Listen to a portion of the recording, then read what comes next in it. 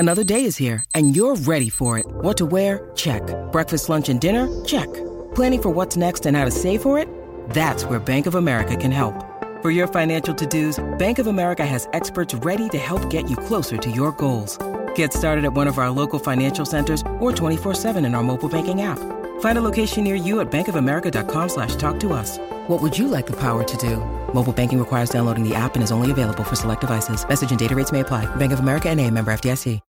When you need mealtime inspiration, it's worth shopping Kroger, where you'll find over 30,000 mouth-watering choices that excite your inner foodie. And no matter what tasty choice you make, you'll enjoy our everyday low prices, plus extra ways to save, like digital coupons worth over $600 each week. You can also save up to $1 off per gallon at the pump with fuel points. More savings and more inspiring flavors make shopping Kroger worth it every time. Kroger, fresh for everyone. Fuel restrictions apply. Thanks for tuning into Americana Music Profiles. The next episode starts right now. You are tuned in to another edition of Americana Music Profiles, brought to you by Americana Rhythm Music Magazine and AmericanaMusicMagazine.com. I'm your host, Greg Tutwiler. Let's jump right in to the next exciting interview.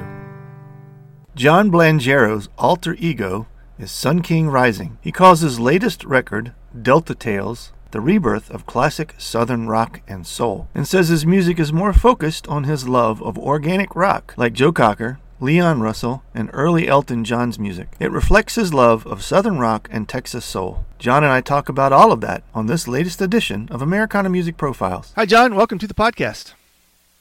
Hello. Thanks a lot, Greg. Glad to be here. Absolutely. Thanks for taking the time to talk with us this afternoon. You were telling me a few minutes ago you're just blocks away from the Mexican border down there in Texas. Is that right? Today I happen to be in Brownsville, which is as close to Texas as you can get. Okay. My house is actually in Port Isabel, right on the Gulf, but today I'm in the city. Okay, all right. I reading over your bio, I think I understand correctly. That's not hasn't been home your whole life for you. Is that right?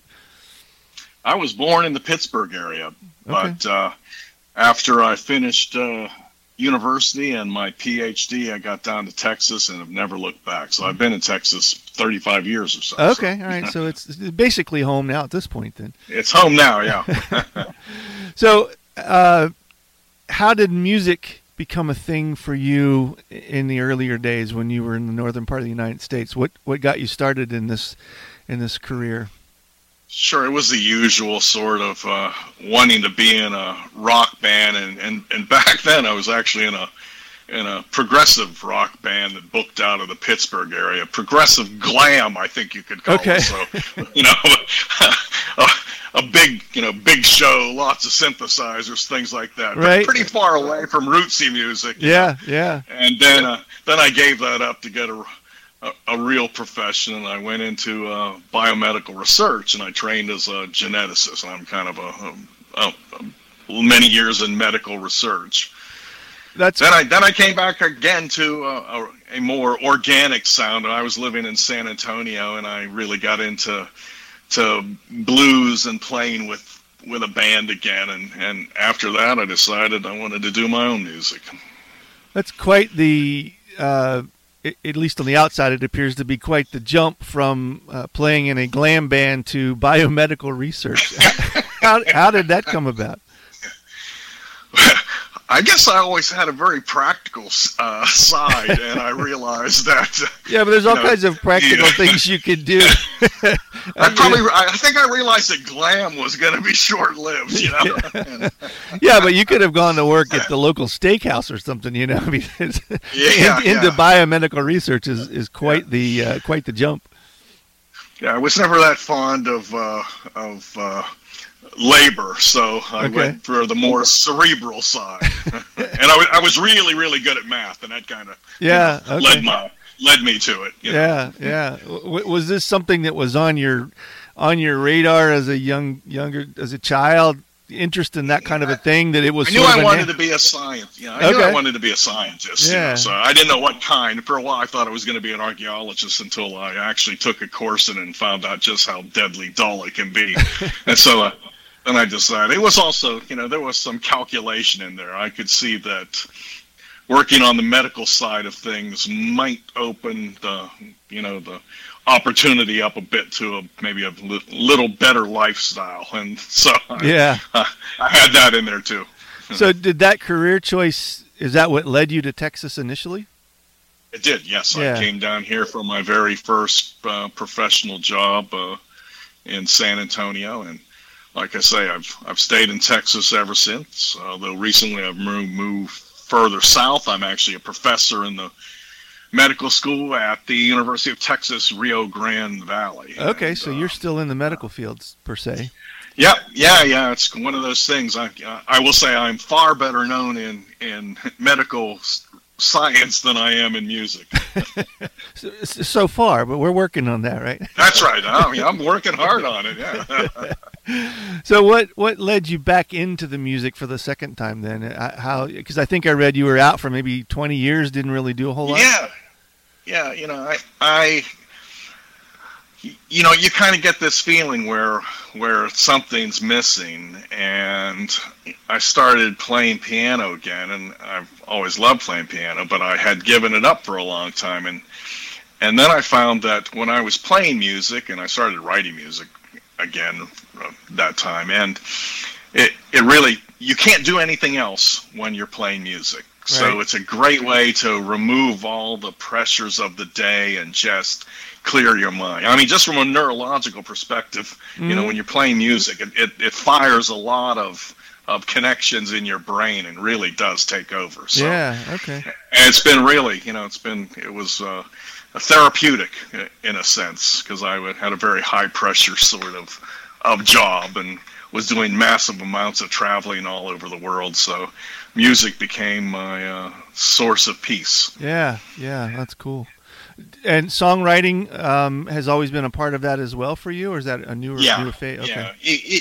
Even back in my earliest days, we were an all original, prog glam band, So,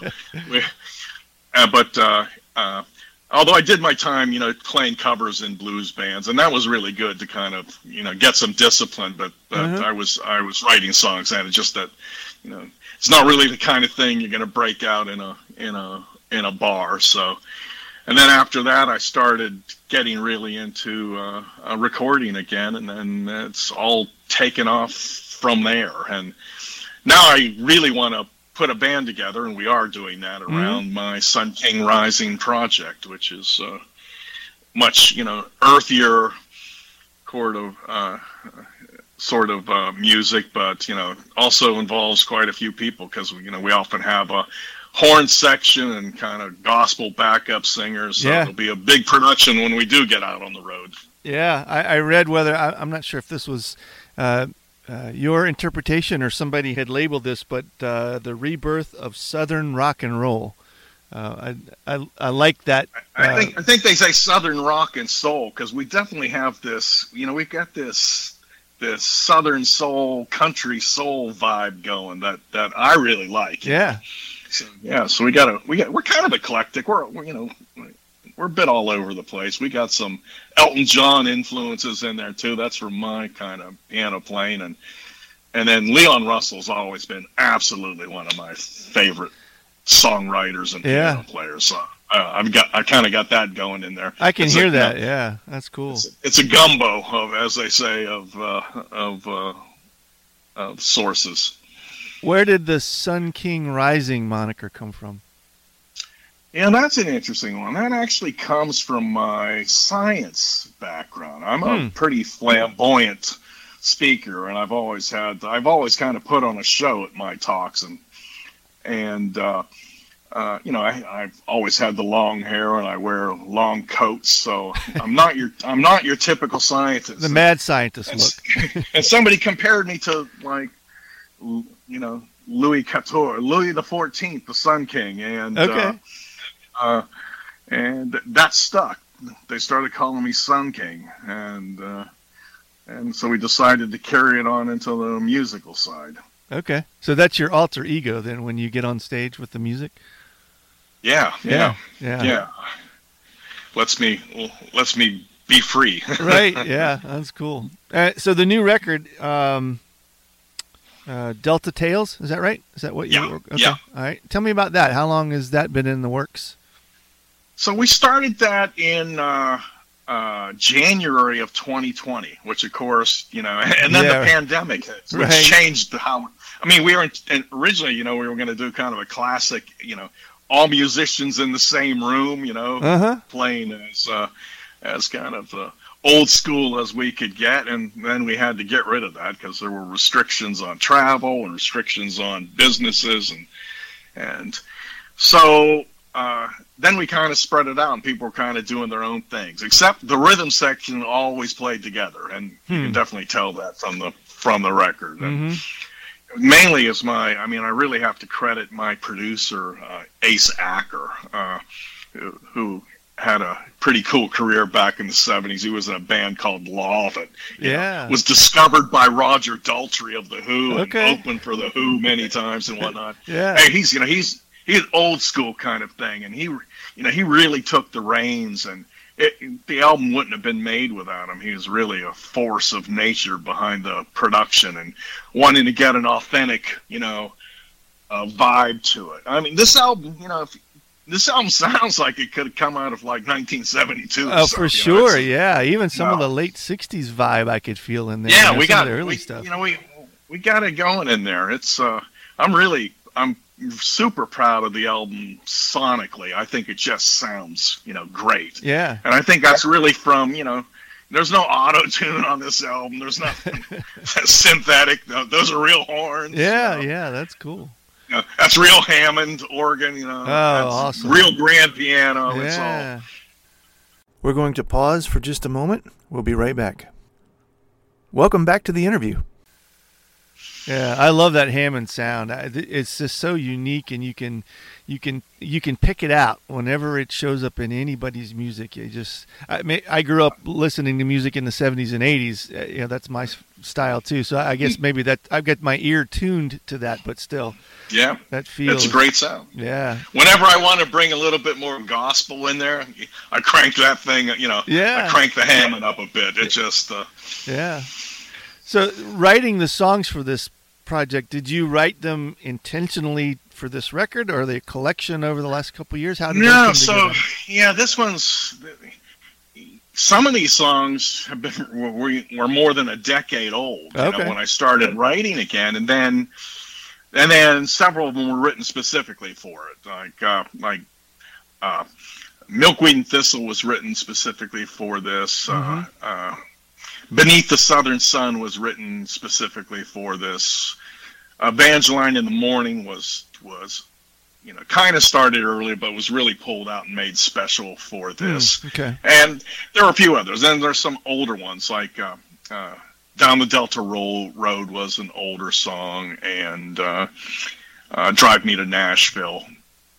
Anyway, it was kind of a mixture, and then my favorite song actually for the album, which isn't on the first CD, but was released as a single, and is now we're putting the CD out again now with this song, and it's called Free Will in China Blue, and that's a soul stomper. I mean, that's got a heck of a horn section in it, and that one's got a funny genesis because. So after we finished the album, the record company, I'm with Peacock Sunrise Records, and the president of the record company, Nick Katona, said, "Hey, why don't you do a bonus track so we can offer people? And it would be purely a digital bonus track for downloads." And I sat down and I wrote Free Will in China Blue, and we knocked it out. And I knew I had something special, and then we recorded it quickly, probably like within the week or 2 weeks. Oh yeah, okay. And then we said, "Oh my God, this has got to be the single." And so, and then everything I've been writing since then is, much more focused and more in that Free Will in China Blue vibe. Yeah. So okay. So it's it's a bit of all. So some of the songs are older, but we stamped them. Ace took them back to the bones, and we started fresh and with real players. I've done all the, the demos I'd done myself in my home studio, and so there's very little connection between some of those demos and what turned out. So it was in that sense, it's all new. Yeah. Okay. And you called it Delta Tales. Why? Where did that come from? So it's really an album about the South, you know. You know, it's kind of I wouldn't call it a concept album, but I always like to say it's thematically coherent. Okay. And it's really, you know, tales from a Southern perspective, and all the usual things that we get in the South songs of sin and redemption and joy, and we got a little bit of Southern noir. There's a little bit of dark stuff going on there, but on the whole, we tried to make this one pretty positive. So we've got, and I got a lot of I got a lot of gospel feeling in there too. I feel a little of that Texas boogie sneaking through sometimes too. And every so often, if you listen to my left hand, you'll get some of that. Okay. Too. I thought I could hear a little of that sneaking through. I love that feel too. That's awesome. Have you had a chance to share it with audiences live? Have you?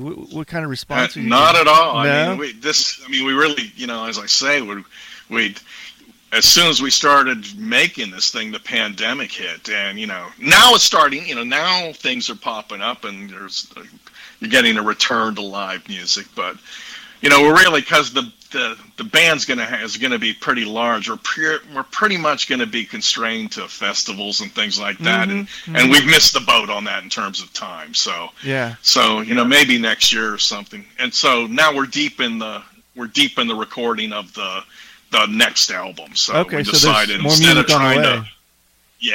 trying to put our effort into getting a live show together, let's do the second album, and then when we finally are able to play live, we'll have a substantial body of material to pick from. Yeah. Do you have a name yet for the new set? Yeah, I think it's going to be called Signs and Wonders. Okay. And it'll be it's heavily Southern themed, Yeah. And some of the songs even kind of tie together, because I still got this. I'm so accustomed to prog rock, and I have this whole other symphonic side that I do on the prog rock side, but I can't do that with Sun King Rising. But I kind of, I weave themes together and across songs. So okay. I've got some of that in there too. Now but the next songs are fantastic. I must say, it sounded absolutely great. The next album. Now, are these more recent songs that you've written? Yeah, they were all written for this album. I've written them in the last 6 months. Do you have a process that you follow when you write songs? Everybody seems to be different with that.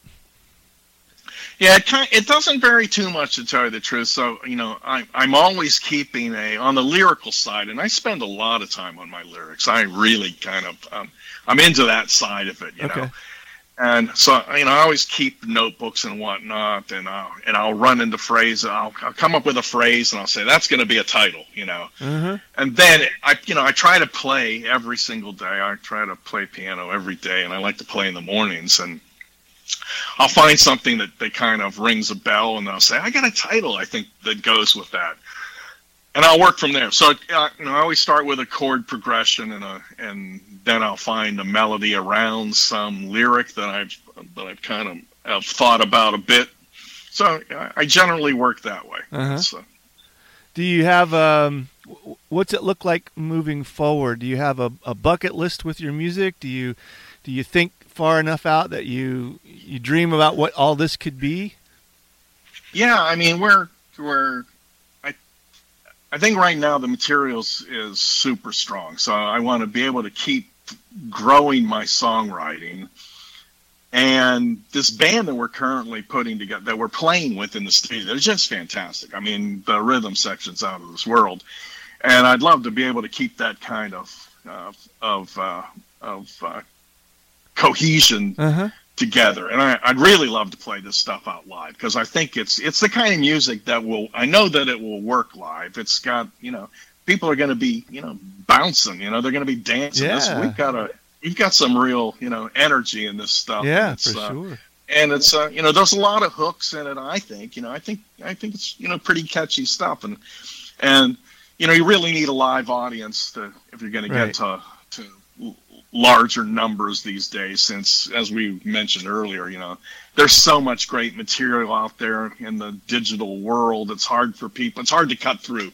Yeah. And so hopefully we got a lot of really great reviews on the first album, so hopefully we can keep the buzz up for the second one and really establish us. We've tried to get building a national image and an international. We've done very well in the UK with radio play and magazine buzz and whatnot. So we're trying to establish the brand. Yeah, right. So that we can get out there and play to larger audiences. The folks that you have been working with to produce the studio projects, will they be able to be your band live going forward, or do you have to put together? Yeah, I think that's the plan. And they're pretty much into it. And awesome. They've invested. It's the they're we're not going in there with a tight structure. We're letting people, pretty much play how they feel. So it's, although the songs are completely, written by the time they get them, they're all investing their own emotional content. That's cool. And that's what kind of makes it, that makes it exciting. Yeah, yeah. So where can people find you, find this record, or get in touch and follow what's going on and catch the show?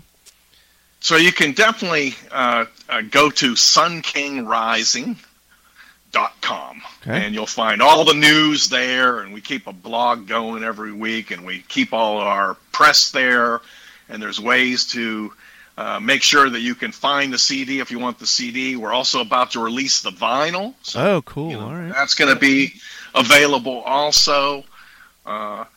And of course, it's on all the streaming services too. Okay, good. So it's not hard. If you pop in Sun King Rising into your browser, you're gonna find us now.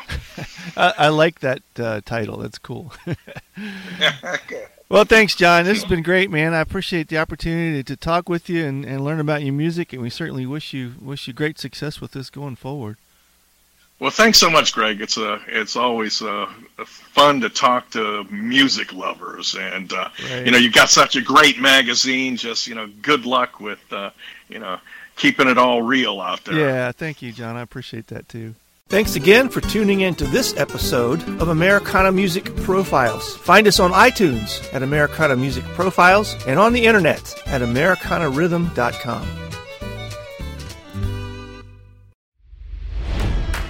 It's NFL draft season, and that means it's time to start thinking about fantasy football. FantasyPoints.com features industry-leading experts and prognosticators using proprietary hand-charted data to help you score more fantasy points. FantasyPoints.com is the place to go for whatever kind of fantasy football you play. Whether you play fantasy football, daily fantasy sports, or do a little bit of everything, Fantasy Points has the meticulously researched content to guide you to victory. And why wait for the fall? Fantasy Points also covers the new spring football league, the UFL. Join the guru, John Hansen, Scott Barrett, Joe Dolan, and other massive names in the fantasy football universe with an exclusive offer. Use code Pantheon for 15% off any Fantasy Points package, including the all-in package, with access to every article, tool, and data nugget that Fantasy Points has to offer. That's FantasyPoints.com and code Pantheon for 15% off at Fantasy Points. FantasyPoints.com, code Pantheon. Score more fantasy points.